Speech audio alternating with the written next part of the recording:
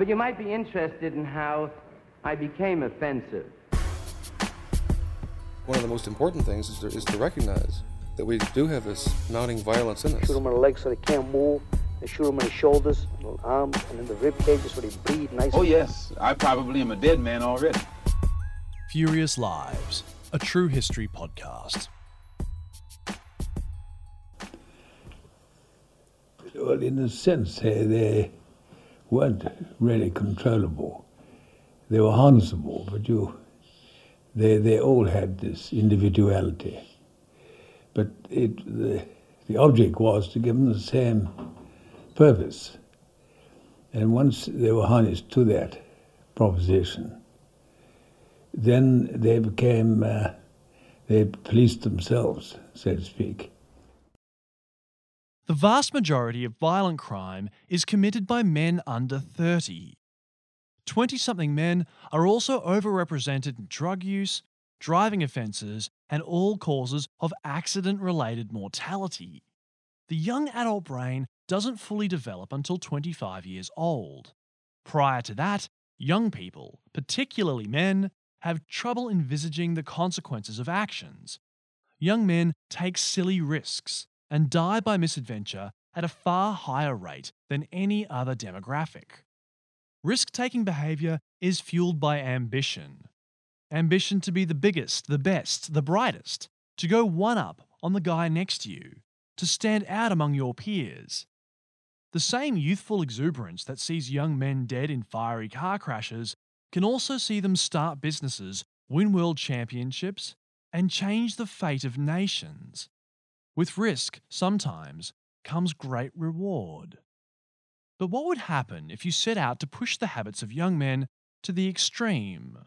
What if, for example, you took a bunch of highly competitive 20-somethings, gave them drugs, booze, trucks, guns, and explosives, then turned around to them and said, "Remember, boys, who dares wins." The date was July 15th, 1941, and in the midst of a blistering Egyptian summer, a young British Army officer named David Stirling was driving across Cairo to meet with the heads of the Special Services Division. He was just 26 years old. Stirling was born in the town of Stirling, Scotland, in 1915. His family was rich and well-connected, with an impressive military pedigree. His uncle had founded an entire regiment, the Lovat Scouts. His father had been a brigadier general and a member of Parliament for the Unionist Party. Both his brothers, Peter and Hugh, were also officers in the British Army. For much of his youth, David had been considered the disappointment of the three. He was the middle child and hadn't shown all that much dedication to his schooling, scoring middling grades and exhibiting no ambition. As an adult, he turned out to be a bit of a lad. He didn't settle into a career after university and set about travelling the world in search of adventure. When World War II broke out, he was training for a mountain climbing expedition in Nepal. In Stirling's version of the events of July 15, 1941, he was on crutches following a parachute accident. He rushed past the guards, leapt over a fence, ran up some stairs, and broke into the office of Major General Neil Ritchie. With the aid of some notes scribbled on a napkin, he then forced Ritchie to listen to his bold new idea for a new type of fighting unit. But that's not what happened, at all. In reality, Stirling's father and Ritchie were old drinking buddies, and Ritchie had probably invited him over for an afternoon cocktail. Part of David Stirling's immense charm was that he loved telling a good story, and he was never afraid to bend the truth, if it made for a better tale. This description might lead you to think that Stirling was a loud-mouthed, pushy narcissist, and at times he could be. In private, Stirling would refer to the old men of Allied command as fossilised shit, and would ridicule what he saw as the staid tactics and systems of the regular military. But friends and colleagues also described the lanky 6'6" David Stirling as unceasingly polite in his manner of speaking. Stirling never demanded anything of anyone. Rather, he just sort of confidently made suggestions of you. Sterling's idea was for a band of saboteurs and assassins who could work behind enemy lines. The unit would not be a part of the regular army and would not take direct day-to-day commands from the top brass. The new regiment would set its own hours, use its own methods, and have its own command structure. This would allow the unit to be adaptive, responsive, agile, and creative. Creativity, as you imagine, doesn't thrive in a highly regimented organisation like the military. Sterling's proposed new unit would sidestep that problem by being organisationally isolated from the rest of the army. Major General Ritchie took the idea to Field Marshal Oflek, the man in charge of the entire North Africa campaign. Oflek approved it, giving Sterling a promotion to captain in the process. David Sterling was just a 26-year-old lieutenant, someone who would never normally have had such easy access to the very top of the armed services. But he was rich, well-connected, and upper class. That gave him the kind of privilege other soldiers could only dream of. He had a bit of an issue, though. Sterling promised Oflek that the new unit would be able to parachute onto enemy airfields and knock out grounded aircraft in time for a major offensive that November. That gave Sterling just 4 months to recruit an entirely new unit, teach them to parachute, and plan a major attack on German airfields. Sterling's audacious, somewhat arrogant approach to the creation of his new unit would become a defining characteristic of how it operated. Time and time again, SAS members would take terrific risks, often in the name of king and country, but also in the name of petty rivalry. It was an attitude summed up perfectly in their motto, "Who dares wins." Before we go any further, it would be remiss of me not to very briefly outline the broader picture of North Africa in World War II. Britain had been in Egypt since the 1880s, though it was never formally a colony. France had control over the northwest, and the Italians had control of Libya and the Horn of Africa. In June of 1940, France was mere days away from surrendering to the Nazi invasion, which would result in the creation of the German puppet state known as Vichy France. The Italian fascist government, ideologically aligned with the Nazis, allied themselves with Germany and declared war on Great Britain. The Italian forces in Libya then consolidated their forces away from their western border because the French were no longer a threat and set about invading British Egypt. The Italians had 200,000 fighting men compared to a mere 40,000 Allied soldiers, which included British, Australians, Kiwis, and continental Europeans. Despite their massive numerical advantage, the Italians got smashed to bits. The Allies halted their advance, encircled them, and captured or killed nearly 130,000 Italians. They took vast swathes of territory off Italy, including the valuable port of Tobruk. In early 1941, the Nazis responded by creating the Afrika Korps under the command of Erwin Rommel. The Allies, no doubt feeling a touch arrogant after their remarkable victory, badly underestimated the capacity of the Germans and found themselves easily swept out of Libya, with the exception of the now besieged stronghold of Tobruk, which remained in the hands of Australian infantry, the famed Rats of Tobruk. The situation was looking grim for the Allies in Egypt, but on June 22nd, Germany invaded the Soviet Union. This saw the focus of the war shift away from North Africa and towards the Eastern Front, depriving the Afrika Korps of the valuable resources they needed to properly engage Allied forces in Africa. For all his brilliance, the German commander Rommel would from now on be hamstrung by a lack of men, tanks, and petrol. The Allies now had a real chance of victory. Now back to David Sterling. Sterling had signed up to the Officers' Corps with no real military experience. His tutors at officers' school had noted that he was, quote, an irresponsible and unremarkable soldier. His partying was so wild, there are legends about him knocking out cab drivers and sleeping off hangovers at military hospitals with the aid of an oxygen pump. Nonetheless, Sterling was charming, intelligent, persuasive, and well connected. These connections had gotten him into the Commandos, which was supposed to be a regiment for the very best of the British Army. The Commandos were formed with similar intentions to the SAS, a highly mobile band of elite soldiers that could sneak behind enemy lines. But the regular army was never quite sure what to do with them. They were employed in several relatively traditional battles and performed quite well, but had suffered terrible casualties in the process. The Litani River operation saw the Commandos lose 130 men from the 400 that saw action. These were unsustainably high casualties from such a well-equipped and trained unit. By June of 1941, the Commandos were in the process of being broken up.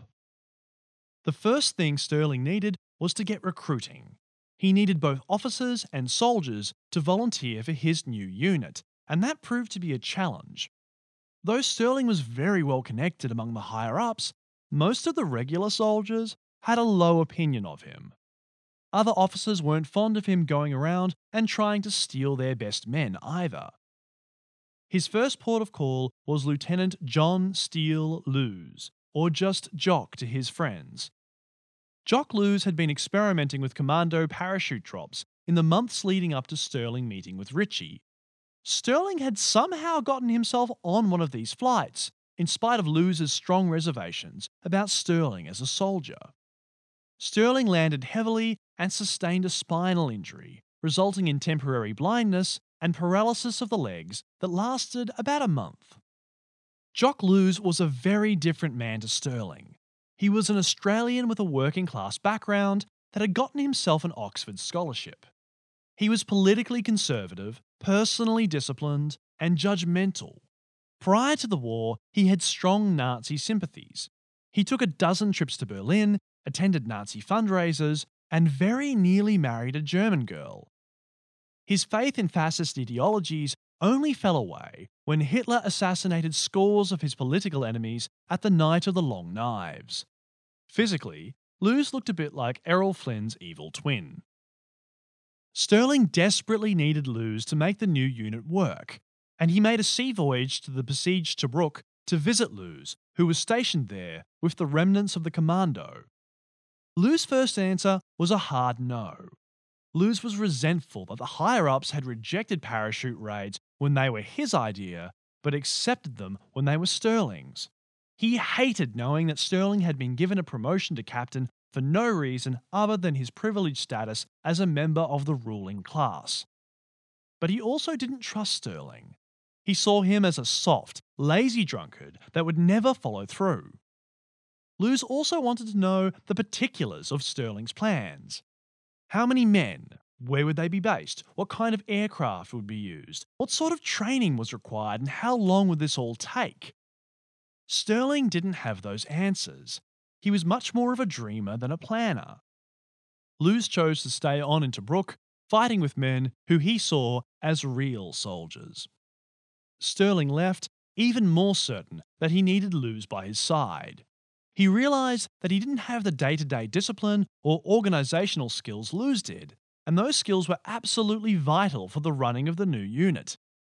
He decided to show Lewes how serious he was, and set about recruiting 50 more soldiers and officers. He returned to Tobruk twice more to plead with Lewes to join him, and on that third visit, not so much impressed with Sterling, but with some of the men he'd recruited, Lewes accepted Sterling's request to join the SAS as his second-in-command. The two men working in tandem formed a perfect team.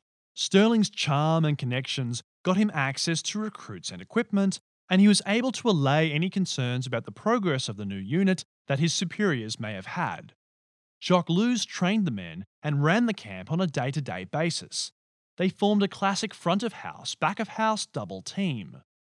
The men Sterling had recruited were the odds and ends of the old commando, misfits and iconoclasts that rankled at the idea of being returned to regular military units. They included Reggie Seekings, a half-blind, dyslexic farmer's son with dreams of being a champion boxer, Bill Fraser, a witty little Scotsman who was heavily rumoured to be gay, Ian McGonigal, a chipper Catholic Irishman who was best friends with a highly conservative Protestant that hated Catholics. His name was Robert Blair Mayne. Mayne, known to Paddy as most, was a well-educated Northern Irishman from a devout Protestant family. He held a law degree and was a terrific athlete. He was a top amateur boxer and played international rugby union. He was capped in several tests for the British and Irish Lions. His teammates regarded him as one of the most fearsome men they'd ever played with, his hulking 100-kilogram, 6'3" frame dominating the field of play. Mayne was recruited to the commando and served at Litani River, leading his unit in the capture of over 100 men in his first ever combat patrol. Mayne was awkward socially. He mumbled and had trouble looking at people in the eye when he spoke. He was shy and completely deferential around women, until he drank, and he drank a lot. When boozed up, Mayne could become terrifyingly violent. In 1938, he threw a man through a pane glass window. On New Year's Eve 1940, he chose to stay in and drink alone rather than head out with the other men in his unit, and then opened fire on those men when they returned home to the barracks. In early 1941, he got into an argument with a nightclub owner in Cairo, pulled out a pistol, and told the man to start dancing as Mayne shot at his feet. His crowning glory, though, was the incident of the evening of June 21st, 1941. Mayne was playing cards with Ian McGonigal and took offence to something his acting commanding officer, Charles Napier, had said. Mayne later followed Napier back to his tent and beat the hell out of him, though in Mayne's defence, there are allegations that Napier had shot Mayne's dog. Quoting Lieutenant Colonel Geoffrey Keyes. June 23rd, 1941, had to produce Paddy before the divisional commander, and he is rocketed and removed. Very sorry to lose him, as he did awfully well in battle and is a great fighter. He is, however, an extremely truculent Irishman when he is drink taken, and he's as strong as a bull. The new unit, 1 SAS or L Detachment, set up a small operating base in Cabrit and began their specialised training. Jock Lewes ran the camp, with Paddy Mayne as his second. Punishment for slacking during training meant going around with Mayne in the boxing ring. It was August, the hottest month of the year. The daytime average maximum was 38 degrees Celsius. The men did 35-mile timed marches with 20-kilogram packs and had to return from these marches with water remaining in their canteens. They did live jumps off the backs of moving trucks to simulate parachute jumping, but that got cancelled due to a large number of broken legs. They trained for night missions by navigating a mock battlefield blindfolded, crawling on their hands and knees, identifying objects and terrain by touch alone. Lewes had a hard time commanding the unit by himself. He lacked social graces, and at one point told the entire unit that they were all bloody soft. He was very nearly beaten to a pulp on the spot. It took Lewes some time to understand that the men Sterling had assembled were very individualistic, and unlike normal soldiers, were liable to talk back to their commanding officers. They were excellent warriors, but not necessarily great soldiers. That's why they had chosen to join a less structured unit, like the SAS, in the first place. For all his hard work back in Cairo, Sterling was having no luck getting decent equipment. The planes they were given by the RAF were old Bristol Bombays. They were slow, lumbering, underpowered craft with balance issues. If anyone needed to use the toilet, they had to inform the pilot, because one extra man at the back of the plane would completely throw off the centre of gravity. Sterling had trouble with basic supplies for the camp as well. Jock Lewes solved that problem by carrying out a night raid on a nearby New Zealand camp. They stole tables, carpets, fuel, ammunition, food, and a piano. This sort of hijinks would go on to be something of a calling card for the SAS, who have a reputation for elaborate pranks, such as the Rendlesham Forest UFO incident of 1980, where the SAS managed to convince a neighbouring US Air Force base that they were under attack by flying saucers. By the time Sterling returned from Cairo, it was very much Luz's unit. Sterling felt he was commanding officer in name only. It was now early October, and Sterling took it upon himself to lead the men in the parachute jumps. Parachuting from a plane was a relatively new concept, and the technology was primitive. The Bristol Bombays used static line chutes, so instead of pulling at a ripcord, the men had static lines anchored to the aircraft. When a man jumped, their line went taut and opened the chute up around 50 feet below the plane. The drops occurred at a very low altitude of just 800 feet, and there were no reserve chutes, so if anything went wrong, death was certain. On the 16th of October, a Bombay took up 3 men for a practice drop. The first 2 men, 21-year-old Ken Warburton and his friend Joseph Duffy, made the jump, but the third man, Billy Morris, was stopped by the RAF trainer on board. The officer had noticed, a moment too late for the others, that a new linkage on those static lines had failed under repeated changes in air pressure. Warburton and Duffy's parachutes didn't open, and they fell to their deaths. Mayne heard them screaming as they fell. The deaths of the 2 boys put a terrible toll on morale, but the following day, Sterling and Luz ordered the entire unit to a practice jump. Sterling was the first man out of the plane, and every other man followed. It was a galvanizing moment for both the squad and Sterling's leadership. After the war, Sterling would admit that he hated parachuting. For a final test, Sterling ordered his men on a dummy mission to place stickers on aircraft at the Allied Heliopolis airfield under the cover of darkness some 90 miles away. The airfield commander was one of Sterling's many doubters, so Sterling bet the man $10 that the SAS could sneak in undetected.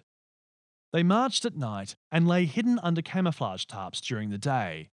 The men only had 4 gallons of water with them. The heat and thirst frayed tempers, and Mayne eventually snapped at Private Chestworth, who had been complaining loudly the entire trip. Mayne grabbed him by the throat, held him over a cliff, and said, "Not one more word out of you." After 3 nights' march, they arrived at Heliopolis, snuck onto the airfield, and without raising a hint of suspicion among the guards, placed stickers on 45 aircraft, many of them more than once. The operation was a roaring success and exactly what Sterling needed to get Cairo off his back. On the 18th of November, 5 Bombays filled with SAS servicemen were scheduled to conduct drops south of the Tamimi and Gazala airfields with the intention of destroying the newly deployed fighter squadrons the Germans had in place, and then to rendezvous with the Long Range Desert Group, a division of highly trained scouts who would then drive them home. The idea was to time the raids with a major Allied ground offensive, Operation Crusader, which aimed to relieve the siege of Tobruk. The weather that evening was appalling.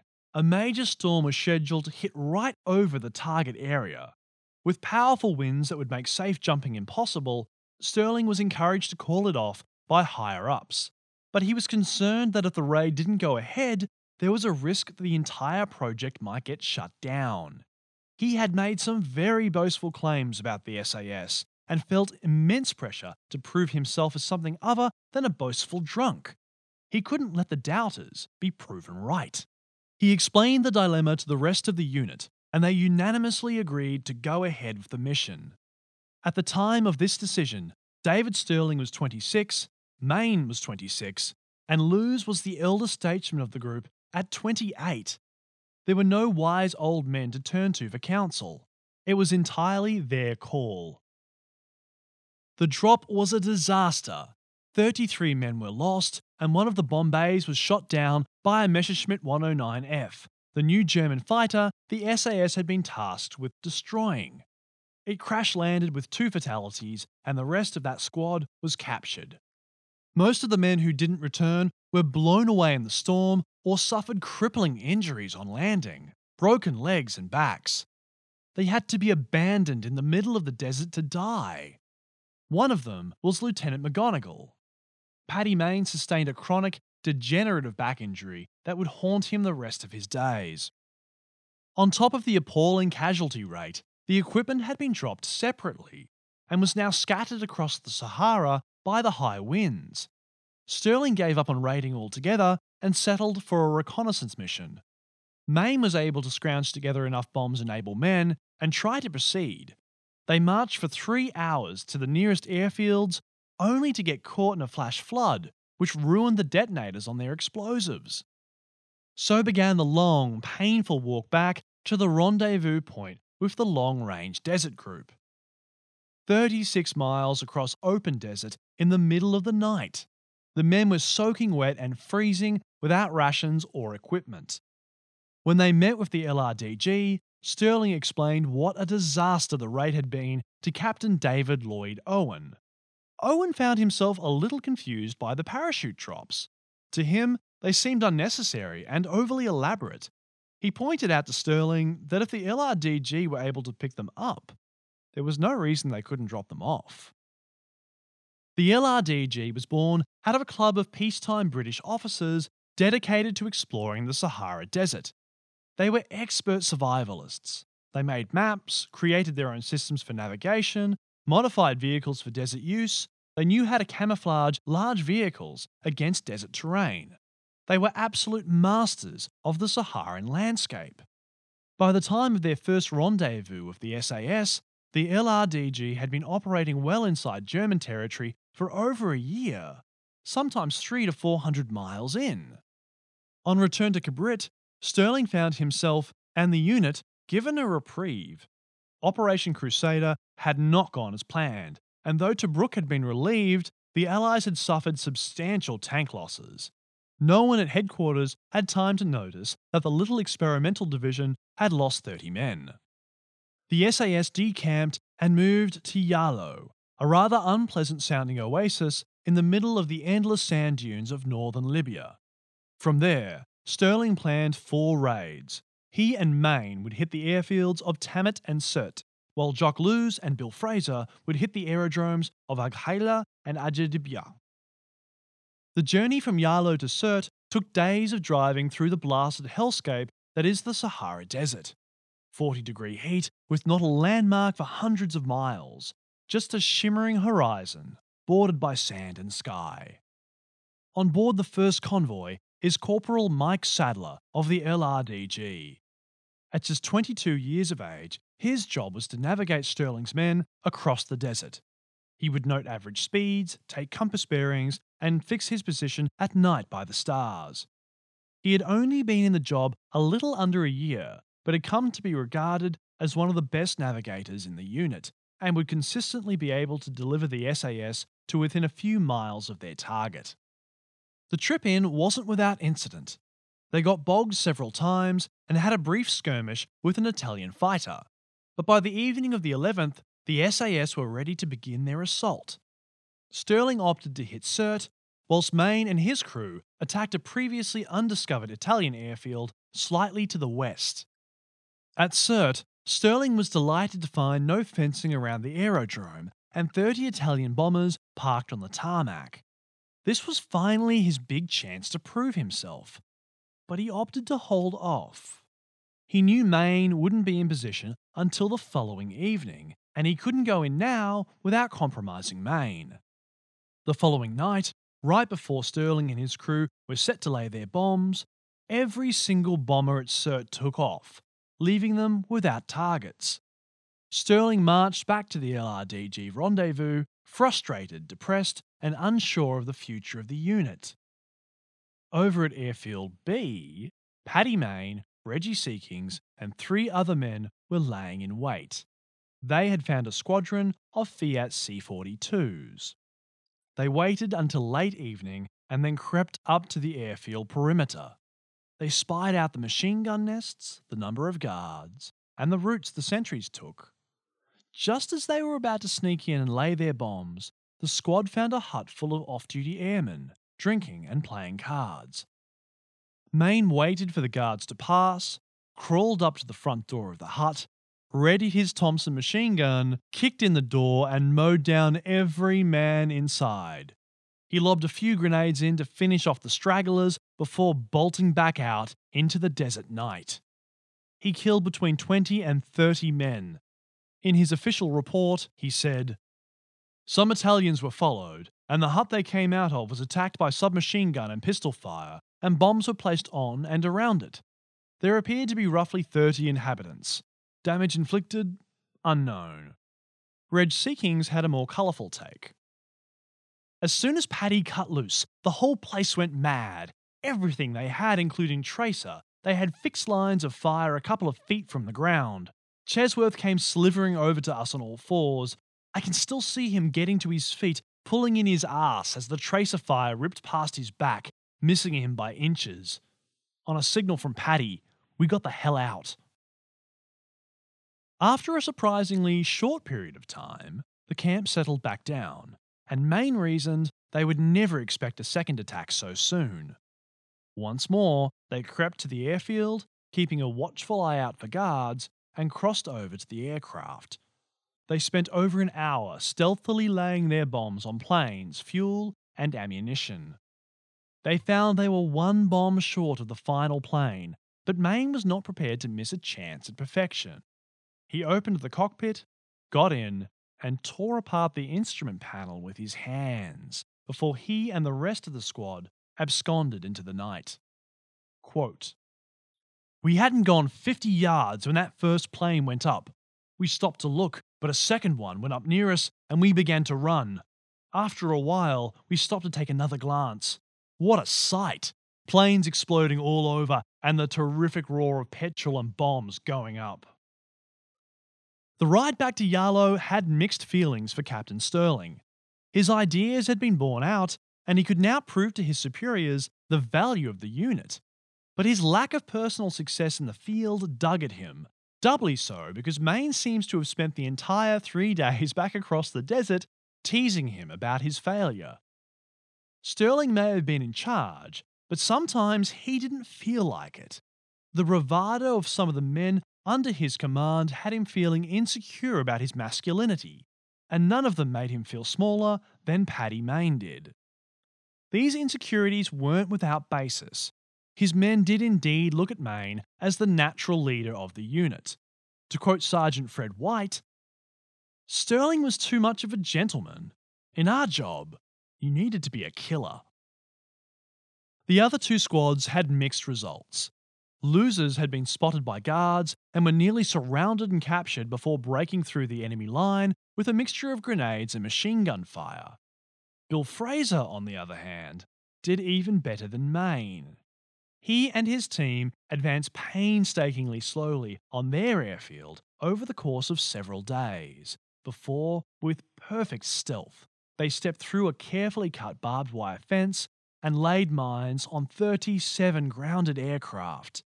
With planes and fuels exploding all around them, Fraser and his men calmly walked back to the LRDG patrol. They were clearly visible in the light of the enormous fire they'd lit, but the Germans were far too busy trying to douse the flames to pay them any attention. On return to Yarlow, Stirling prepared them a massive Christmas feast.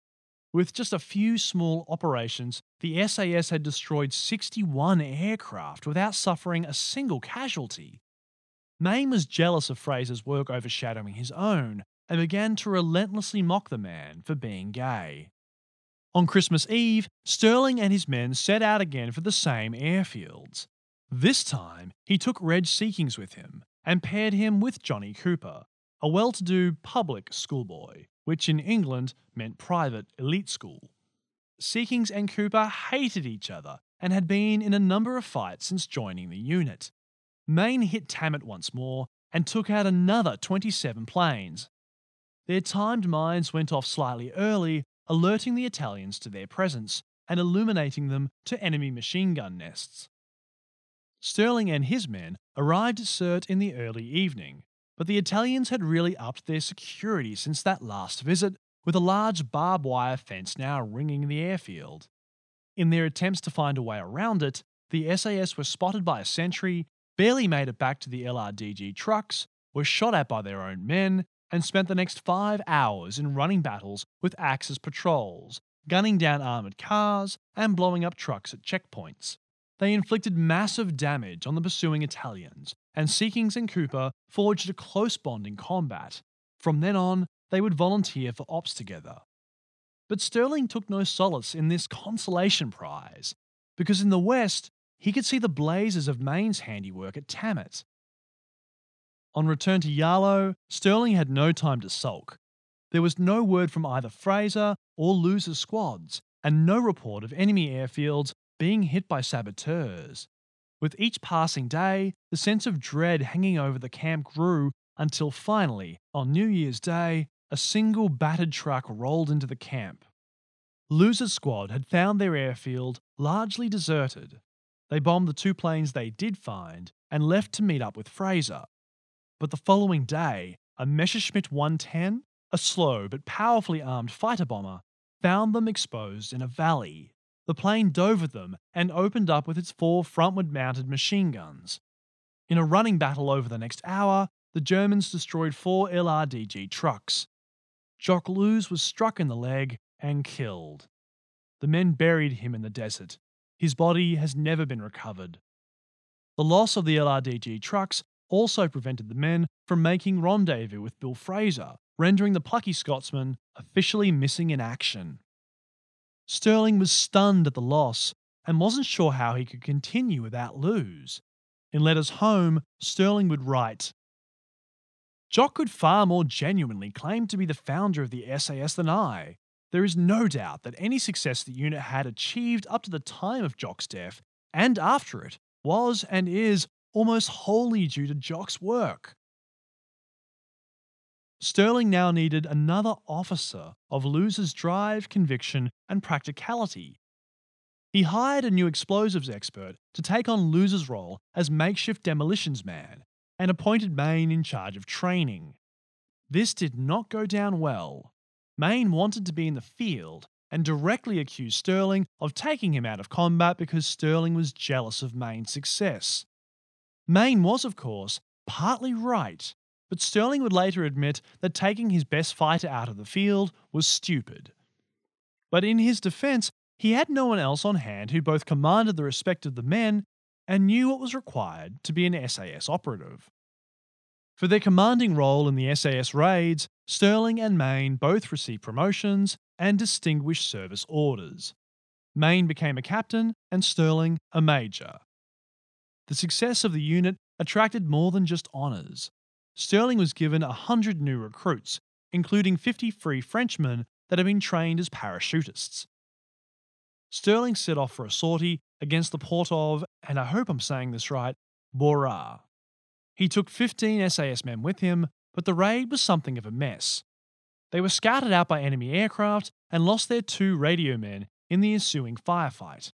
When they did arrive at the port, it turned out the information Sterling had received in planning for the op was bad, and there were no enemy cargo ships in port. He then settled for laying mines on fuel dumps and radio towers, which did some incidental damage, but not the devastating blow they had hoped for. On the road back, they were ambushed by Italian guards. Their truck was peppered with machine gun fire, but the driver floored it, and with a combination of grenades and their own machine gun fire, they smashed through the ambush, leaving a trail of dead Italians in their wake. Back at Yarlow, Maine had not responded well to his new role. Other men had been leading the training in Sterling's absence, whilst Maine sat in his tent drinking whiskey and reading Penguin paperbacks. When Sterling confronted him, Maine would only grunt and reply to his questions. Sterling saw how pointless it would be trying to mould Maine into something he wasn't, and promptly put him back into rotation. It's also possible that Maine was sulking because Sterling hadn't made him the official second in command. Maine began to think that Sterling was passing him up in favour of someone from Sterling's own social class. Sterling actually had been courting several officers from outside the unit, though as near as I can tell, he never actually named anyone officially. Considering Maine's reaction to being temporarily benched, it's hard to blame Sterling for that decision. How could someone as temperamental as Maine have ever dealt with commanders at British HQ? Sterling appointed Pat Riley, a big American boxing champ who'd been injured in the first parachute drop, as the new training officer, and on the 10th of January he received some wonderful news. Bill Fraser and his unit stumbled into the camp. They had spent the last 2 weeks marching and hitchhiking across the desert. Sunburned to a crisp and nearly dead from dehydration, Fraser and his boys enjoyed a lengthy break, convalescing from their ordeal. Epic marches like Fraser's weren't uncommon in the Desert War. SAS men frequently got lost or missed the meeting with the LRDG. And even when things did go right, operations often called for overland treks of 100 kilometres or more. SAS men were extremely fit and tough, but their incredible stamina wasn't just down to hard work and conditioning. Like all elite combat forces, including ones currently in operation today, powerful stimulants were often handed out to soldiers to keep them active in the field. The men in these stories would have frequently taken methamphetamine-like combat drugs. On the 15th of March, Sterling hit the port of Benghazi, with 3 other teams striking nearby airfields at the same time.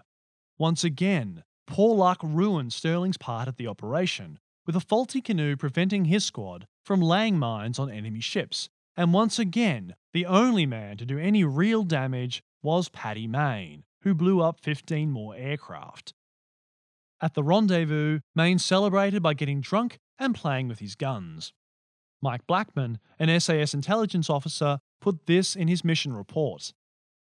On the evening of the 26th, the party went into action with rum and lime, rum and tea, rum and omelette, and just plain rum, whilst Captain Mayne went through the weird rites of demonstrating how one should not fire his guns and not take to pieces at night. Machine guns, light machine guns, Tommy guns, pistols, and God knows what other intricate pieces of mechanism. Casualties, incredible as it may seem, none. Sterling planned a follow-up operation that May, this time choosing to exclude Mayne in favour of Randolph Churchill, the chubby son of Winston Churchill and a good friend of Sterling's. Here, Sterling had a chance to get into the ear of the Prime Minister himself. Plus, he was still feeling a touch petty about Mayne's success. Sterling's truck snapped a control rod on the way in, and the Italian guards could hear the racket the truck made from miles away. A car chase ensued, and after 20 minutes speeding around on busted suspension, the SAS men screamed into town at a lazy 80 miles an hour. The plan was the same as the previous raid, to paddle out into the harbour and lay mines on enemy ships, except this time they would use inflatable rafts rather than those unreliable canoes. The team found a quiet spot, cut through the barbed wire fence ringing the harbour, dodged some sentries, climbed down a gantry, navigated the cargo containers, and then spent 20 minutes carefully carrying the raft down to the water's edge, where it failed to inflate. They threw away the raft, went all the way back to the truck, got the other raft, dodged the same sentries, climbed down the gantry, snuck back down to the pier, only to find that this raft was also punctured. They had spent so long messing about with these broken rafts that dawn had begun to break, so the team found a bombed-out house to hide in until nightfall. One of their number, a man named McLean, was fluent in Italian and could pull off a convincing accent. He'd been challenged by guards several times the previous night, but he'd been able to convince them that he was an officer. Sterling and he took the chance to wander around Benghazi in broad daylight, making notes of targets to blow up on future raids. To quote Corporal Cooper, "If you can think of something the enemy would consider an impossible stupidity and carry it out with determination, you can get away with it through sheer cheek." To add to the farce of the Benghazi mission, Sterling, who was driving the truck, managed to roll it on the way back. McLean and Churchill were seriously injured, and an embedded journalist who was with him was killed outright. Not deterred by his recent setbacks, Sterling planned a large-scale, multi-pronged attack on the Benghazi area. On the 12th of June 1942, 8 SAS teams hit 5 different sites, and the RAF was to coordinate those assaults with a bombing raid on Benghazi itself. The operation was a beautiful mess. The team of fresh French recruits at the main Burqa airfield went too early, and a full-blown firefight broke out between them and the defenders. The French would go on to have a terrible night. Their undercover operation, using German Jews as infiltrators, had been exposed by aspiring in Cairo, and several other squads were thwarted by sheer bad luck, being caught out by German patrols at the worst possible moments. They fought valiantly and took out some 30 German planes, but they also suffered terrible casualties. Maine's team had to hunker down in a ditch as RAF bombers somehow mistook the secondary airfield at Burqa for their main target of Benghazi, and they were actively bombing Burqa, whilst Maine and his men were supposed to be in the field. It was sheer dumb luck they weren't blown to bits by their own bombers.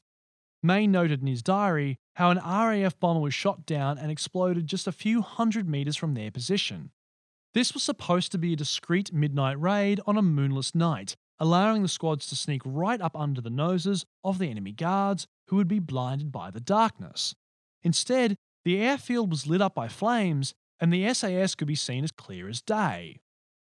When the bombing subsided, Maine and his men placed just one mine before being caught. Maine killed a few of the guards before retreating, and the squad was forced to split up, spending the entire next day playing hide and seek with German patrols.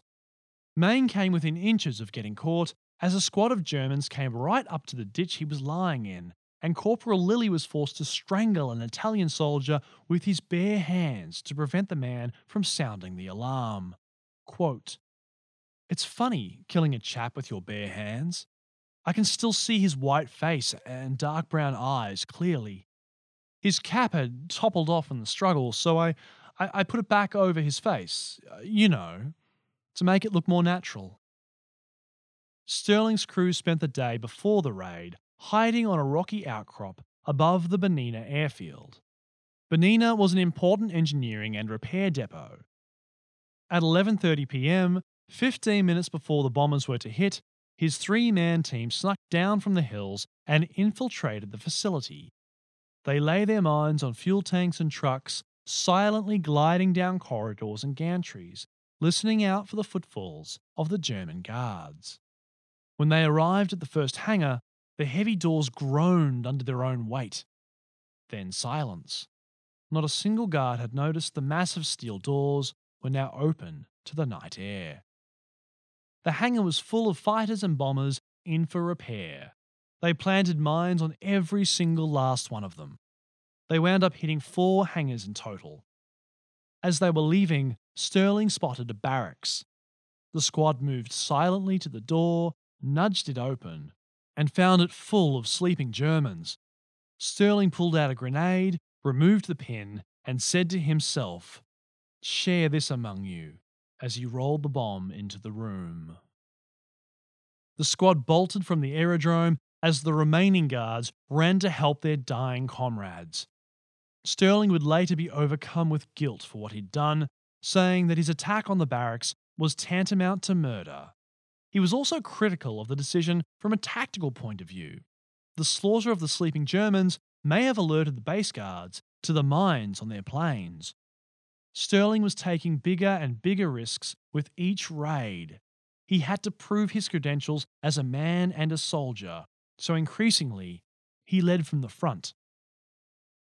From the same overlook they had waited out the day, the squad, just 3 men including Stirling, looked back over the Benina aerodrome as it erupted in flames, devastating the entire compound. At the rendezvous, Stirling had to brag. It felt great for him to finally get one over on Maine, who scoffed at Stirling's story about the devastation he had laid at the German repair depot. Maine flat out told him that he didn't believe a word of it. Stirling dared him to go and have a look himself, and that's exactly what they did. They got a truck, loaded it up with a heavy machine gun or 2, and once darkness fell, they went back up the road to the Burqa airfield, which was now crawling with German patrols, furious at the SAS for the deaths of their comrades. Stirling would later say, "It was foolish, of course, but that's how Paddy and I were." There are differing accounts, but as near as I can tell, there were 6 men in the truck, Maine and Stirling sitting up front, with Seekings Warburton, Orr, Story, Cooper and Lilly in the rear, along with an Austrian Jew named Kahane, a 20-year veteran of the German military. He was a handy guy to have around. Anytime the men came upon an Italian patrol at night, he simply shouted, "German," and they'd let the SAS trucks right on through.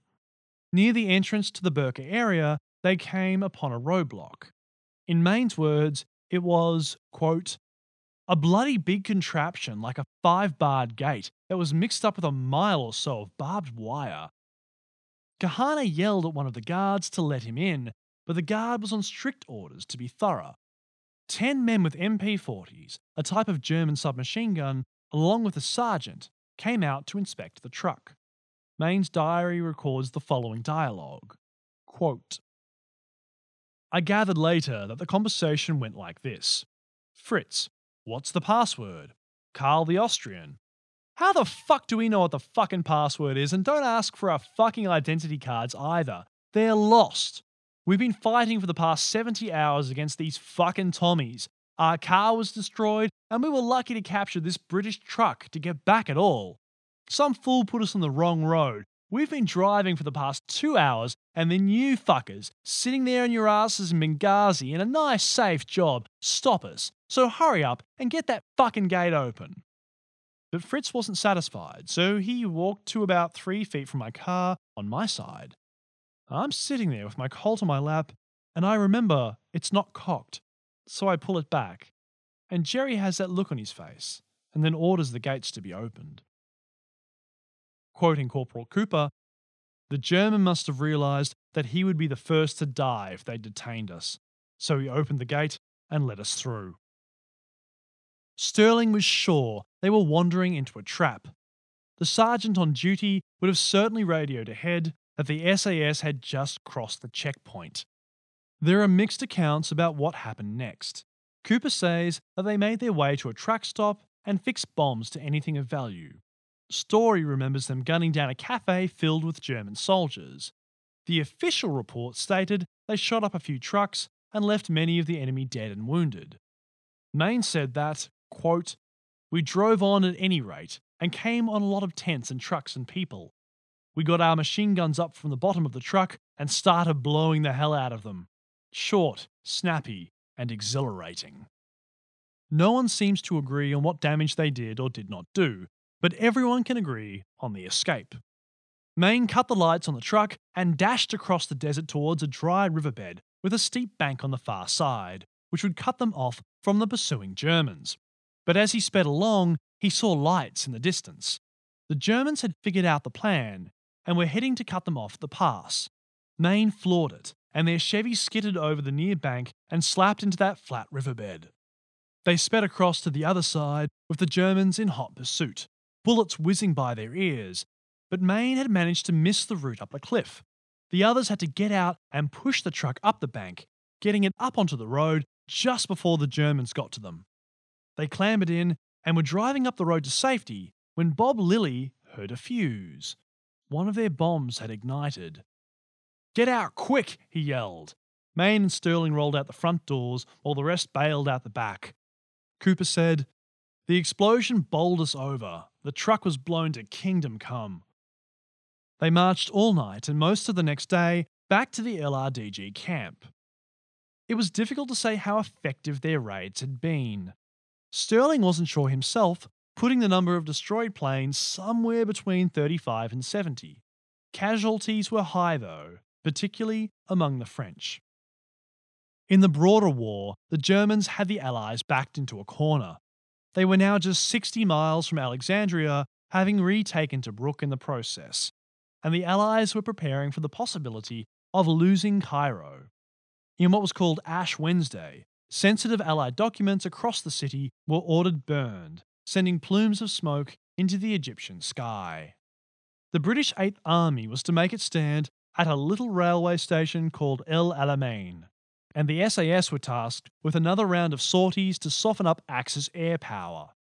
The enemy had begun to wise up on their tactics of sneaking in and bombing planes. Sterling needed a new approach. He was given a bunch of American Jeeps.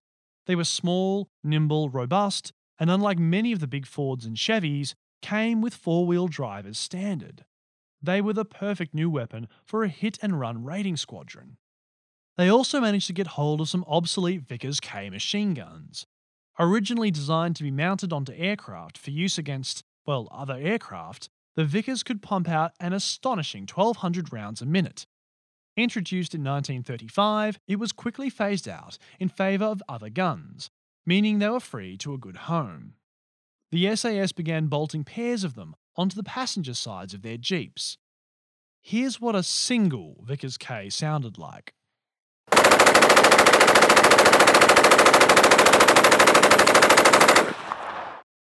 On July 4th, 6 SAS teams headed back into German territory for fresh raids. 3 were hitting Buka, 1 for Sidi Barrani, 1 for El Dabra, and Sterling and Main squad hit the main target, Bagush. They headed north until they hit the main coastal road and amazingly ran into no Axis vehicles during their entire 8-hour drive. They settled down outside Bagush at dusk and waited for midnight. Sterling used his truck to set up a roadblock, while Main and a few other men snuck into the airbase. They had time to lay 14 bombs before they were caught and shot at. Main blew the guards up with grenades, while the rest of the crew mined the remaining aircraft, 40 in total. They escaped into the night and waited for their planes to explode. But something went wrong. Only 22 bombs went off. The detonators had somehow gotten wet. "It's enough to break your heart," lamented Main.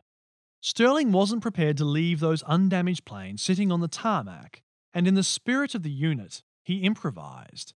He had 2 of those new Jeeps with Vickers K guns on them, and he opted to go back in and see just how much damage a Vickers K could do to a plane.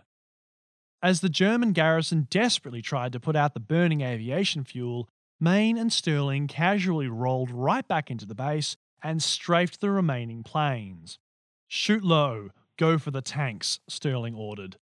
The Vickers Ks ate the grounded planes alive, tearing away at their fuselages and lighting up their petrol tanks. They set all the remaining planes ablaze before the guards were able to respond, at which point they simply tore off into the still desert night. Sterling was thrilled. They hit El Daba airfield for 14 planes, then Fuka again for another 20-odd. The Fuka raid has a grim anecdote attached. On rendezvous with the LRDG, Major General David Lloyd Owen picked Main up. When he asked Paddy how the raid went, he replied, "A bit trickier tonight. They had posted a sentry on nearly every bloody plane. I had to knife the sentries before I could place the bombs." Main bombed 20 planes that evening.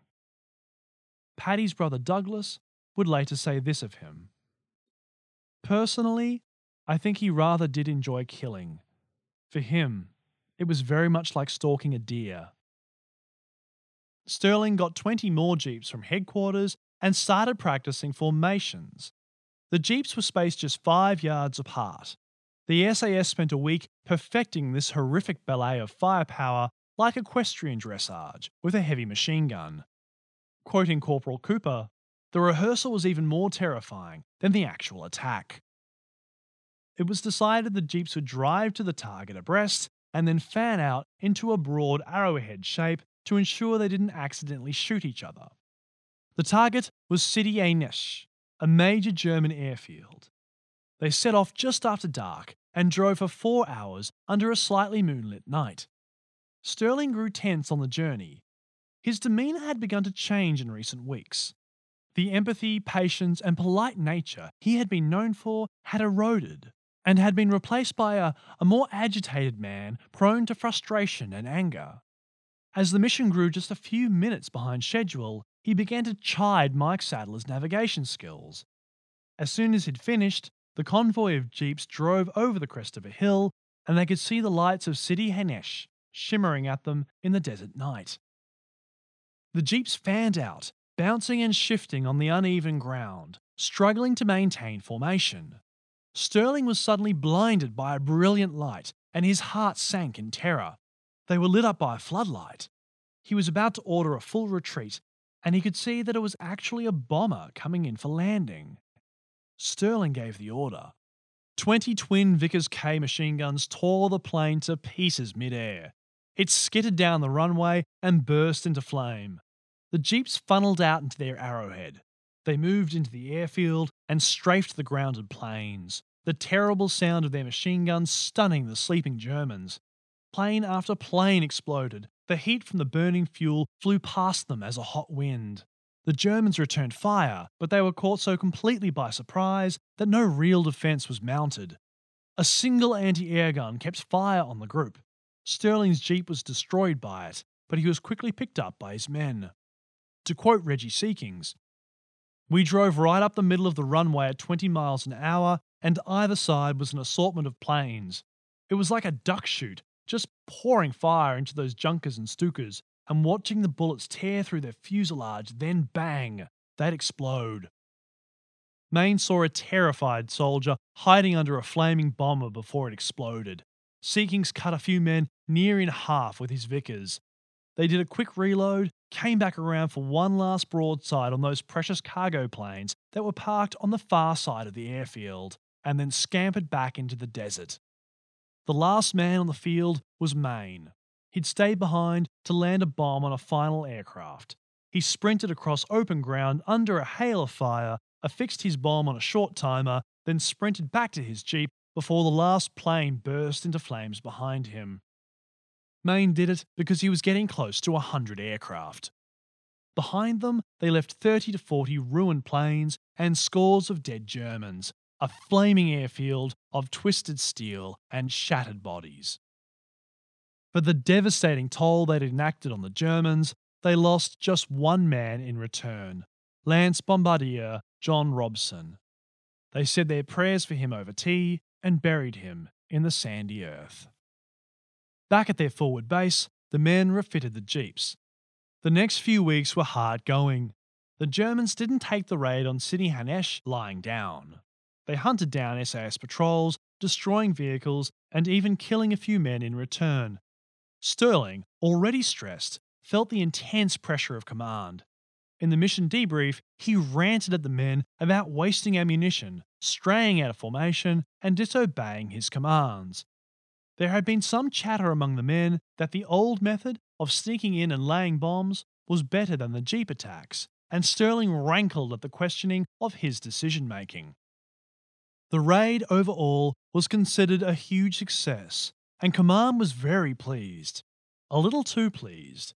They roped the SAS into a multi-pronged, mixed-armed offensive on the port of Benghazi.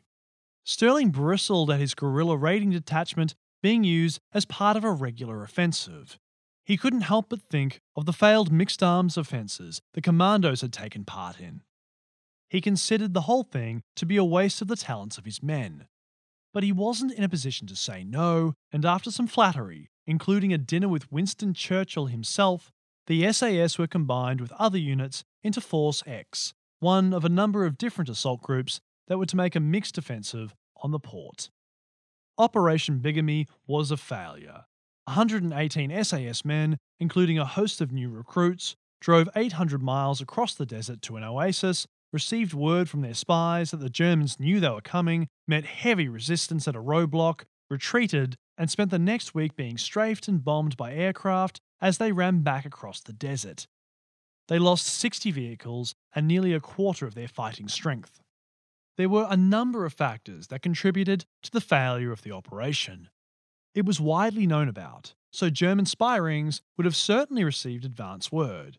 It misused the SAS, treating them as a regular division of the army rather than a specialised raiding op. And the SAS themselves, in particular David Sterling, failed to scout ahead properly, something that was very out of character for Sterling. He was someone who loved a good reconnaissance mission. The SAS were then upgraded from being a simple unit to a full regiment. Overseen by Sterling, the SAS was now split into 4 sections. Group A was seasoned veterans and would be commanded by Mayne with Bill Fraser as his second. B was new recruits, headed by Major Vivian Street. C was the Free French Forces, and D was the Special Boat Service, on-water operators specialising in shipyard assaults. In addition, a second SAS regiment was founded by Sterling's older brother Peter. One SAS were to set up their base at the oasis of Kufra to stage night raids on German supplies near Benghazi. Operation Lightfoot, which would be later known as the Second Battle of El Alamein, was coming up, and command wanted German supply lines to be as disrupted as possible. Sterling, now a lieutenant colonel, had no trouble finding officers for the now vastly expanded SAS, but ran into serious trouble finding qualified enlisted men. He was sternly rebuked for his efforts to recruit directly from other units by senior officers. Stirling was forced to recruit raw troops, who wouldn't be ready in time for the coming offensive. On the 23rd of October, 1942, the Second Battle of El Alamein began. The SAS were prolific in their actions behind German lines. They blew up the railway so many times that British command ordered them to stop because the British desperately wanted there to be at least some railway left for them to use when they captured that territory. And capture it they would. The Germans took a hammering, suffering 35,000 casualties. Rommel was forced into a speedy retreat. Things weren't perfect, though. The SAS had trouble making the transition from a small raiding unit into a full-fledged regiment. The new guys, some of which were rushed into battle with SASA, needed more experience, and the veterans resented having to take rookies with them on such dangerous missions. Back in Cairo, Stirling was busily recruiting and training up the new B Squadron. He wanted to get them ready for combat soon. He knew that Operation Torch, the arrival of American forces in Africa, would be occurring very soon. He had only a slim window of opportunity for his new regiment to prove itself in combat, and for that, he needed his new B team in operation as soon as possible. On the 20th of November 1942, he led SASB into combat, driving out from their base at Kabrit. 4 jeeps and a slew of trucks embarked on their mission across the Sahara to meet with SASA. The 2 squadrons divided up a massive section of northwestern Libya and set a target of 48 strikes per week on Axis transport movements. This would ruin Rommel's supply lines and soften his forces up for a fresh Allied offensive that December. But Stirling didn't stick around with his new unit. He had work to attend to in Cairo. He left the brand new officers of SASB with only a week's worth of supplies and a pile of completely new recruits. When challenged about this by the officers, he replied, "Oh, well, you'll just have to live off your fingernails. Forage around and see what you can pick up from Italian settlements. They're bound to have hams and that sort of thing." The new SASB was to receive a crash course in the kind of risky business the SAS was known for. By the 12th of January 1943, just 3 officers had survived and avoided capture. Stirling hadn't been idle in Cairo. He had been working long hours shoring up new recruits and organising the SAS for a post-Africa role. The scale of the regiment had grown so much that there was little time for leading from the front anymore. When he returned to Western Libya, he looked exhausted, suffering from frequent headaches and showing signs of malnutrition. SASA under Maine had crippled German supply, and now the British Army was planning the major offensive that would allow them to link up with the Americans who had landed further west. Sensing the war in Africa was winding down, Stirling wanted one last piece of the action. He ordered the other SAS units to engage in further sorties against German supplies, and he himself took Mike Sadler and John Cooper on a reconnaissance mission deep inside Tunisia. This mission was a totally unnecessary risk, and most historians seem to think Stirling had other motives. It's likely Stirling was more concerned with the glory of being present when the British and American armies met and to reunite with his brother Peter. As usual, he would be operating well inside German territory and thought he could just operate with impunity as he always had. But the land here was different. This wasn't the Sahara Desert, into one could simply flee. It was quasi-urban. There were small towns and farms dotted everywhere. One evening, the party camped in a small valley. Stirling didn't post sentries or order the surrounding area scouted. He brushed off reports by Sadler of an Italian troop transport unloading nearby. The following morning, Sadler was woken up by a kick to his leg. 2 Germans with submachine guns had found him, Cooper and a third man, Taxis, asleep in their tent. Raising their arms in surrender, the Germans then ordered them to stay quiet and left them be. The Germans headed down the ravine in search of the group's officer. The moment they were left alone, Sadler, Cooper, and Taxis ran and hid. They managed to escape the Germans, and after an epic several hundred-mile march, found the safety of Allied forces. Sterling and 10 other men were captured by the Germans. Sterling did manage to escape that evening, but on his way to safety, stopped for several hours to survey a German airfield.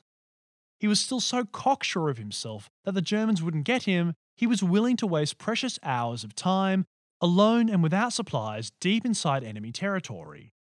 He then offered a reward to some local Arabs for returning him to safety, but those tribesmen decided they'd get a better deal from the Italians.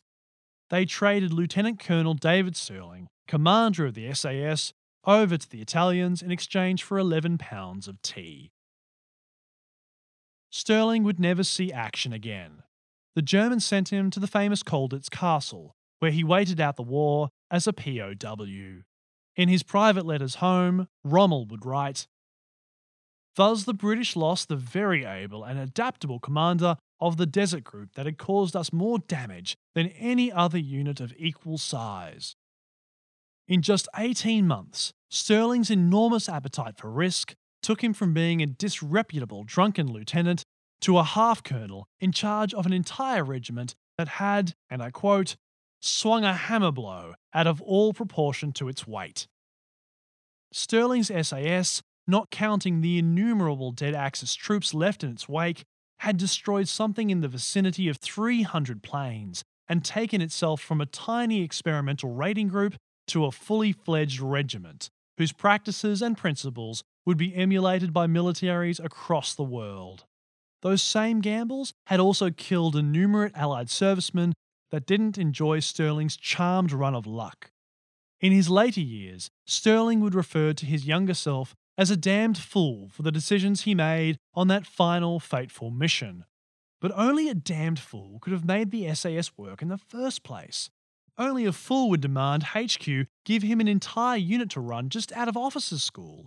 Only a fool would parachute onto a Nazi base in the middle of a thunderstorm, and only a fool would sneak around the desert at night with homemade bombs strapped to his back. The SAS needed fools, a gang of unsupervised men in their mid-20s, blinded to the risks, keen on action, and free from the temperate hand of older men. Otherwise, they could never have rendered as much chaos to the Axis as they did.